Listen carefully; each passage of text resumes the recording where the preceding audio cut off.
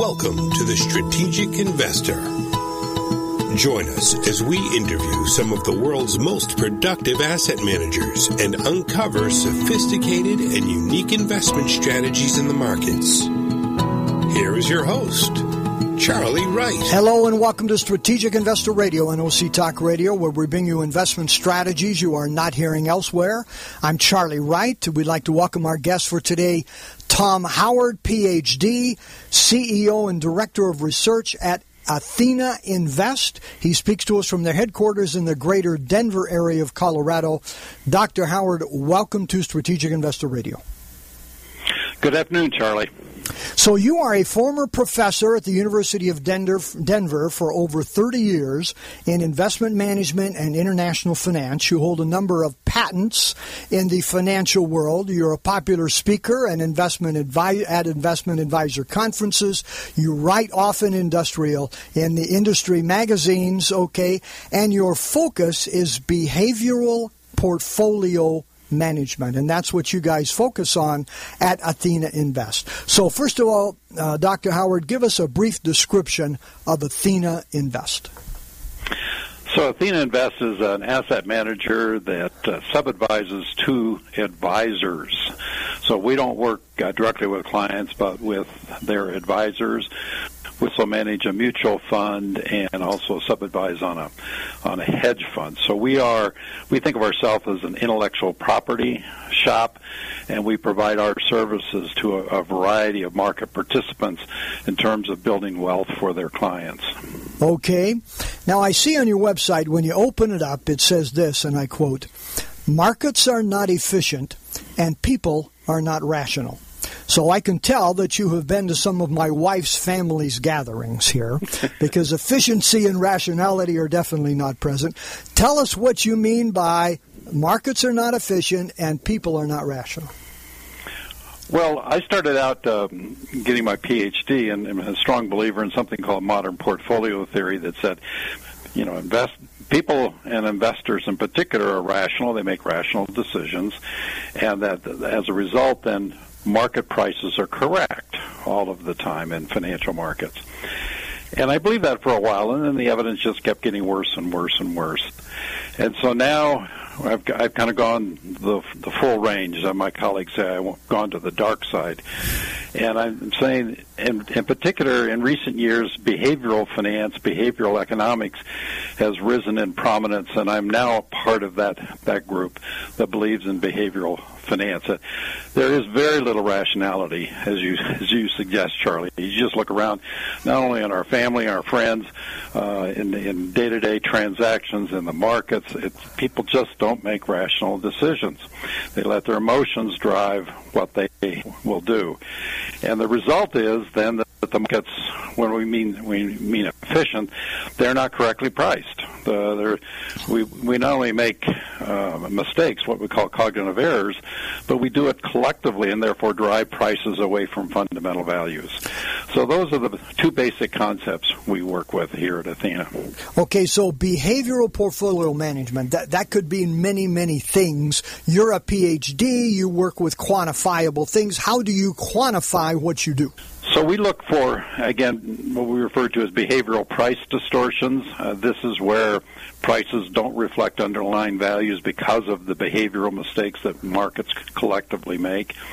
We identify those that are measurable. So we want something very quantitative. We don't want to make an emotional decision, but we want to identify those mistakes that are measurable and that they're persistent. So that requires large data sets, which we use. And we test those to find out whether we have some sort of objective measure and it works over an extended period of time. We then build a portfolio on that particular behavioral price distortion. We figure out what securities we're going to use and how we're going to trade it.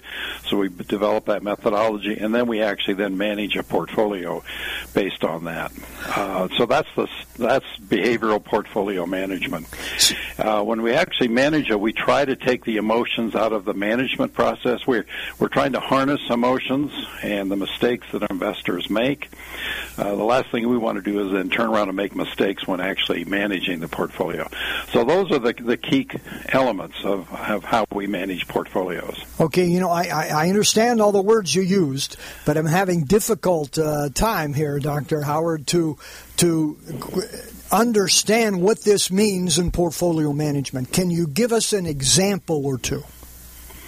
So our so-called pure portfolio, which I've been managing for 15 years, is really proof of concept of this idea.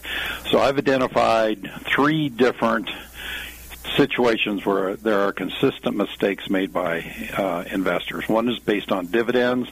Another one is the sell-side analysts' estimates of earnings, and then on leveraged debt in the company. And I put those 3 together along with a price-to-sales ratio, because sales is the least manipulative of the accounting data.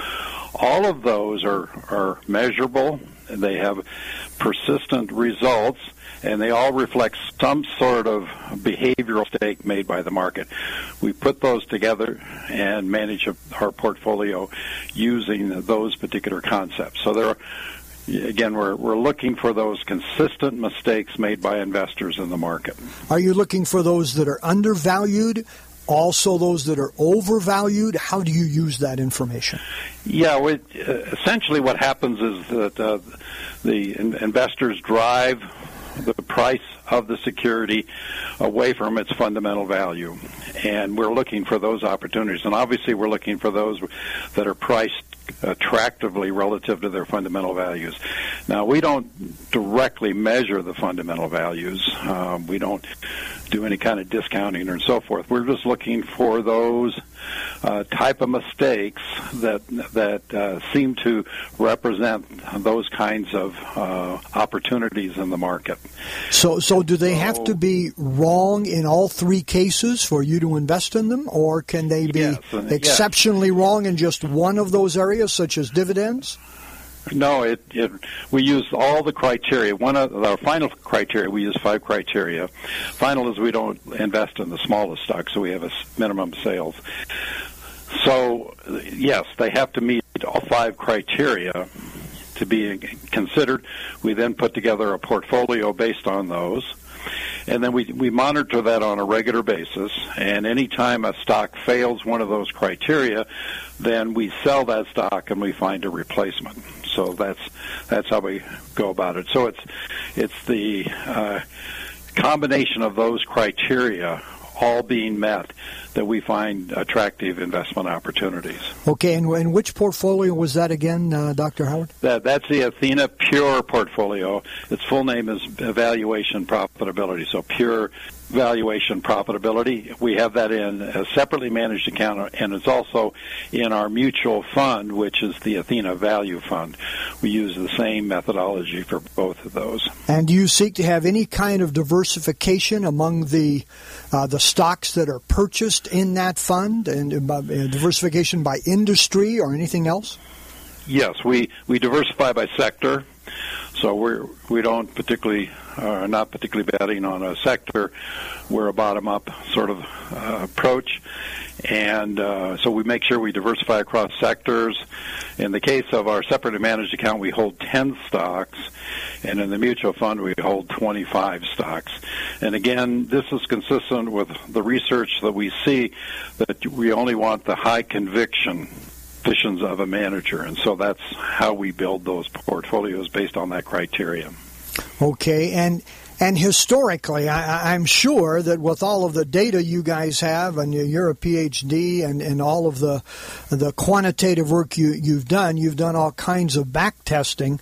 Did you say you've been doing this for 15 years, this strategy? Yeah, 15 years, and it's produced, I think, somewhere between a 15 and 20% return over those 15 years.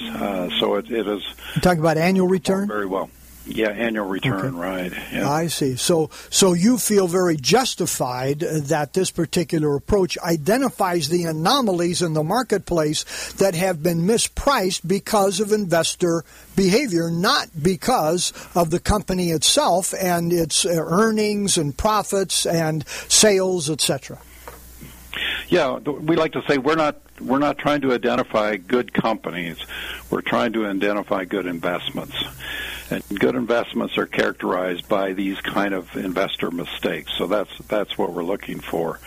Yes, and so we are buying those particular kinds of stocks into the portfolio, yes. And these are U.S. domestic stocks only? We do every once in a while buy a stock outside the U.S., but mostly, yes, it is U.S.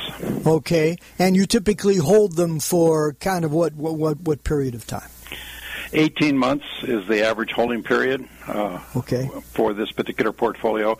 Each of our portfolios is different, and so 18 months for this particular individual stock portfolio. And these are long-only positions, correct? And there are no hedge position at all? No hedge position, right. Okay. Dr. Howard, we need to take a short break. This is very interesting stuff, which I knew it would be. And so we'll be right back. And when we come back, let's talk about your tactical portfolio, because it has some very unique aspects to it in terms of how other tactical portfolios work, and see how you guys do things differently, if not, we could say, uniquely. Again, we're talking with Dr. Tom Howard, Ph.D., CEO and Director of Research at Athena Invest out of the Denver area. You're listening to Strategic Investor Radio on OC Talk Radio, and we'll be right back.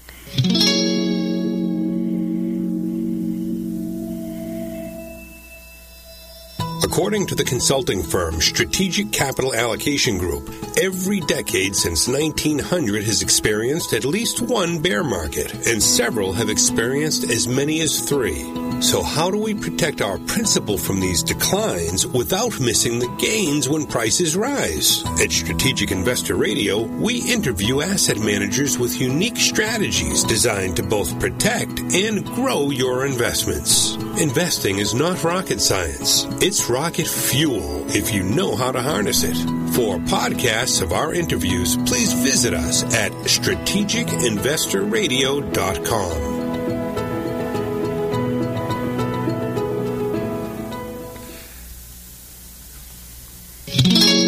All right, back to Charlie and his guest. Thank you, Paul. Again, we're talking with Dr. Tom Howard, CEO and Director of Research at Athena Invest.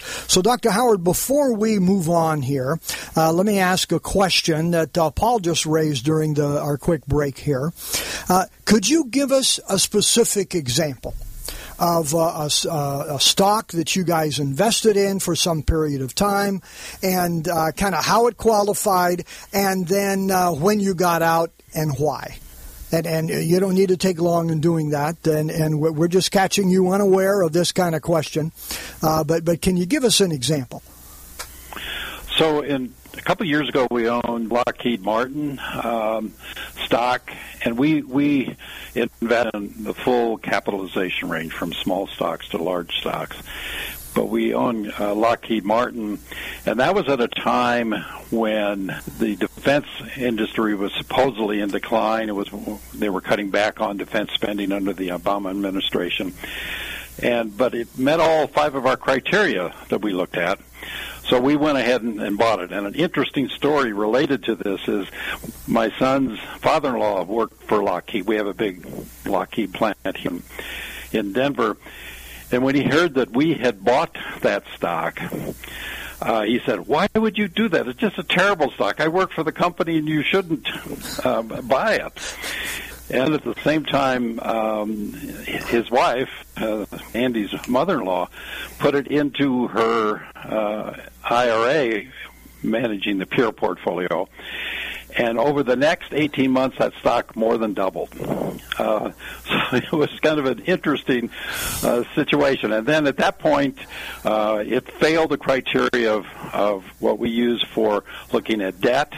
And in fact, we prefer to see a fair amount of debt. That's one of our contrary ways of looking. We're a balance sheet contrarian. It failed that criteria, so then we sold it. But it ended up, I think, 120% return over something like 18 months. So that's an example of a stock we own. Okay, that's a great example here, Dr. Howard. Thank you for sharing that with us. Appreciate it. So let's move on to the tactical portfolio. Now, on this show, we've had over 200 interviews, and probably 25% or more have been on tactical portfolios. Okay, and so we're very familiar with those people determining through trend following, momentum kind of analysis, get in and out of various markets of commodities and equities and international emerging markets, etc. But tell us how you guys do tactical, because again, it's different. Yes, it is very different. We try to capture and measure deep behavior currents in the market. So we don't use the typical trend following or momentum or mean reversion or crossovers, those sorts of things. We also don't use valuation of any sort. So we're trying to tap into the deep behavioral currents that are driving the stock market. And we do that with the help of the active equity managers, the mutual fund active equity managers. We've got you talked about our patents. We have a patented process where we can strategy identify about 2,000 active equity managers here in the U.S. They tell us how to organize that market, because they have a lot of intelligence in that regard. So we harness that, and with that information, we can identify, again, the deep behavioral currents that are driving the market. And then we take a position in one of four different markets. One, the S&P 500, which is a large cap, the Russell 2000, which is a U.S. small cap, International, which is EFA, and then if things don't look good in any of those markets, we go into cash.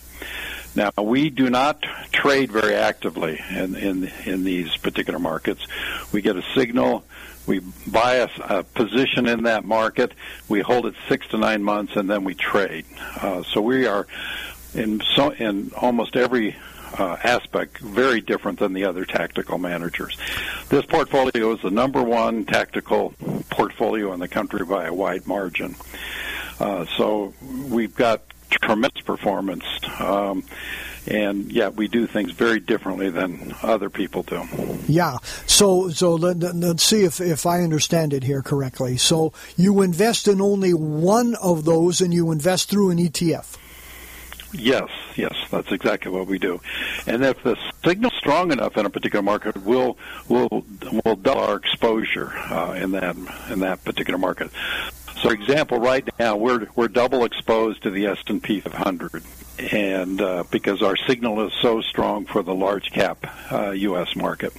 And this is a mutual fund, correct? This is actually a separately managed account. Okay. And so we buy that into that separately managed account, and we hold a single ETF, and depending upon what our signal indicates. Okay. And so also on this, you have no hedge position, and you do not manage for drawdowns or volatility. Is that correct? That's correct. Interestingly enough, even though that we are, in this case, we're double exposed typically about half the time, we have a beta of about 1. So it's got about the same volatility as the market, and we roughly double the market return. We have done that since this was launched in 2010. We've got research. We just put out a paper on that goes back to 1980, and we think you get the same kind of performance in those previous decades based on a research basis. So yes, we hold a single ETF in this portfolio. Now, what I'm trying to understand here, Dr. Howard, is the primarily touted position of almost all tactical strategies is we get you out of the market when we see it declining, so that you're not in the market in a 2000 to 2002 scenario, or especially in a 2008 scenario. But your tactical doesn't get them out of the market, really. Well, it can go to cash, you say. Yes. On a research basis, we were out in 2007, and stayed out until the end of 2008. And we also were out of much of the 2000 to 2002. We refer to it as catastrophic insurance. So we insure against those catastrophic events. We do not handle the short-term sorts of movements, even the 10, 20, sometimes 25, 30% returns, drawdowns that you can see. We do not respond to those. So we are in the equity markets about 80% of the time, and 20% in cash. There are times when our measures say the stock market has essentially a negative return or a very small return, simply is not worth being in there, so we do go cash. Now, since we've launched in 2010, we have never been in cash. Signal's gotten close a couple times, but we've never gone to cash. So that's what it is. So it's, again, we think of it as catastrophic insurance, not the kind of what we think is run-of-the-mill, but not everybody does, relatively short-term sorts of drawdowns that we've experienced. We've actually experienced quite a few since 2010. We do not respond to those. Okay. And listen, you mentioned that you only work with advisors. Any listeners who are investors, how would they work with you? So they would work through their advisors. We're on all the major platforms, Schwab and Fidelity and Pershing and, so forth and so on, InvestNet. And so they can invest in us through their advisor on all of these platforms. So we're pretty much available to everybody. Depending on which platform you're on, you would go through that platform to invest in us. Okay. Now, I'm having a little difficulty here, Dr. Howard, in determining the initial step. We don't have much time to talk about it, but can you go over a little more how you categorize all mutual funds and how you come up with the specific ETF that you're going to purchase or going into cash? So we have identified 10 investment strategies that managers pursue. We let them tell us what they do, and we gather that information from the prospectus. We've gathered 60, 70,000 pieces of information on strategy.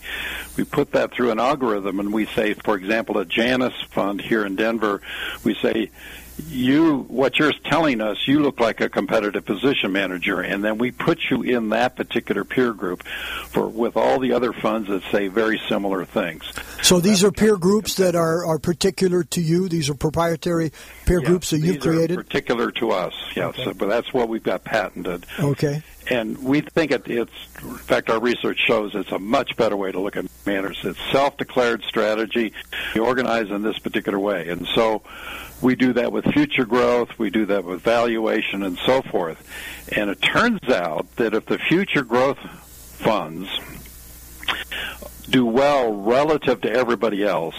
And then there's another strategy called risk. These are funds that say we only manage volatility and drawdown without much concern for a return, and they've been very successful. They've underperformed pretty dramatically. If over the short run, future growth is at the top, is the best performing, and risk is at the bottom, and then we also rank the other 8 strategies, but those are the 2. That's a very positive sign for the stock market. That's what we're seeing right now. Future growth is the best strategy right now. Risk is down towards the bottom in terms of performance. And those are those deep behavioral currents because it's all investors that are driving those returns. And we think that's very favorable. Now what? It gets flipped, and risk is all of a sudden on a relative basis the best performing strategy, and future growth is at the bottom. That's a really bad sign. That's when we go to cash. And that's what happened in mid-2007. We saw future growth, the performance of the future growth funds fall off dramatically. All of a sudden, risk was the top performing strategy. We said, oh, that's not good. So that's how we capture those deep behavioral currents. We let the investors, through how they drive the performance of these funds as they're organized in strategies, tell us what those deep behavioral currents look like. And do you divide the investors between institutional and the private investor, or just lump them all together? No, we just lump them all together. We're going to say collectively what are investors doing, and of course there's $42 trillion invested in U.S. stock markets. So we're looking collectively what are those investors doing. In particular, we use the mutual funds, the active equity mutual fund universe, as a way of, putting our feelers down into those deep behavioral currents. We could talk about this all day, Dr. Howard. This is really interesting stuff, but we need to move on to the next part of our interview here and ask, as we ask all of our guests, what keeps you awake at night, especially now that you're no longer a professor and have to grade all those papers? Yeah. Last November, what kept me awake is the thought that Hillary Clinton would win the election. And the reason that is that she was definitely going to continue the policies that have hampered the economy in terms of growth and the prosperity of the country. So that really bothered me. I'm going to quote you all week on that one, by the way. When President Trump got elected, all of a sudden I started sleeping really well. And indeed, he has been good to his word. He's beginning to pull the shackles off the economy in terms of the regulatory environment. Now, I know they're working on tax. They haven't passed it yet. And so there's so many things, in my mind, positive happening for the economy. So my concern was that the economy was going to continue to slow and continue to be shackled, which obviously meant investing in the stock market was not going to be nearly as attractive. But now that has turned around. And so that, to me, is a real positive for the market. Okay. And second question, we like to ask all of our guests, what book on investing would you recommend for our listeners? Actually, I've got a couple. Investing in the stock market is all about investing in the future and the future prospects of the economy.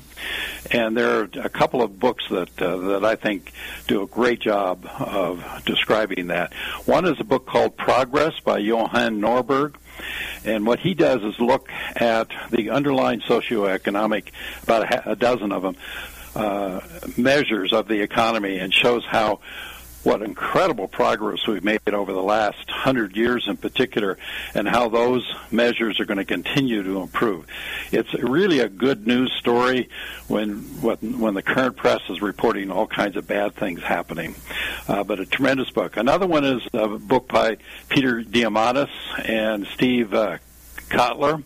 It's called Abundance, and these were the guys that set up something called the X Prize, and they talk about some of the great technologies coming down the way and the kind of things that we are looking forward to.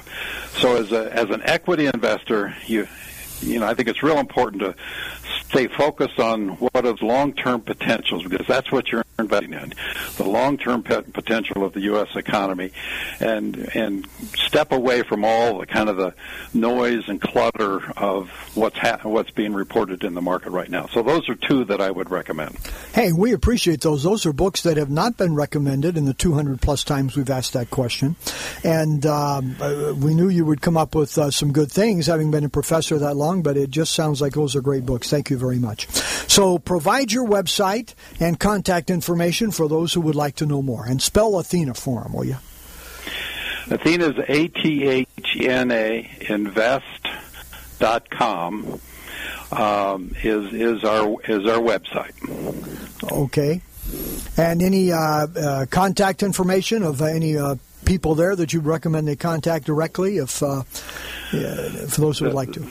The person that they should contact directly is Steve Boghossian, and you can get up on the website and click on that, his name, and that would be the person to contact if they want additional information.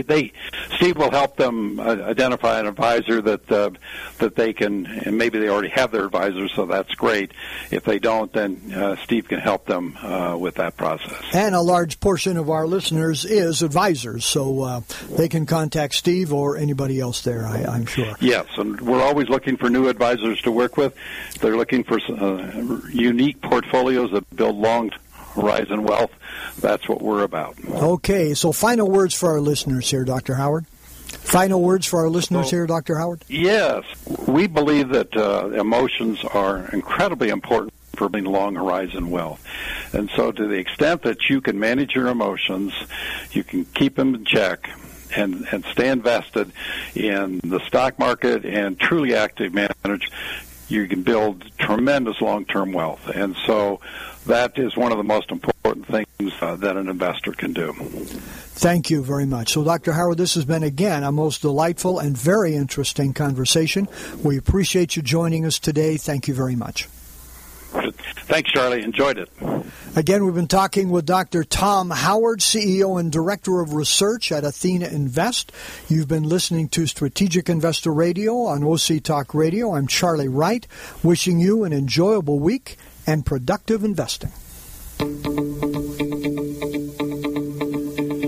Strategic Investor Radio is a production of OC Talk Radio and is provided for educational purposes only.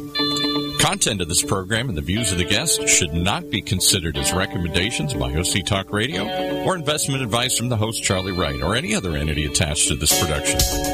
Investors should always consult qualified financial, investment, tax, or legal professionals prior to investing.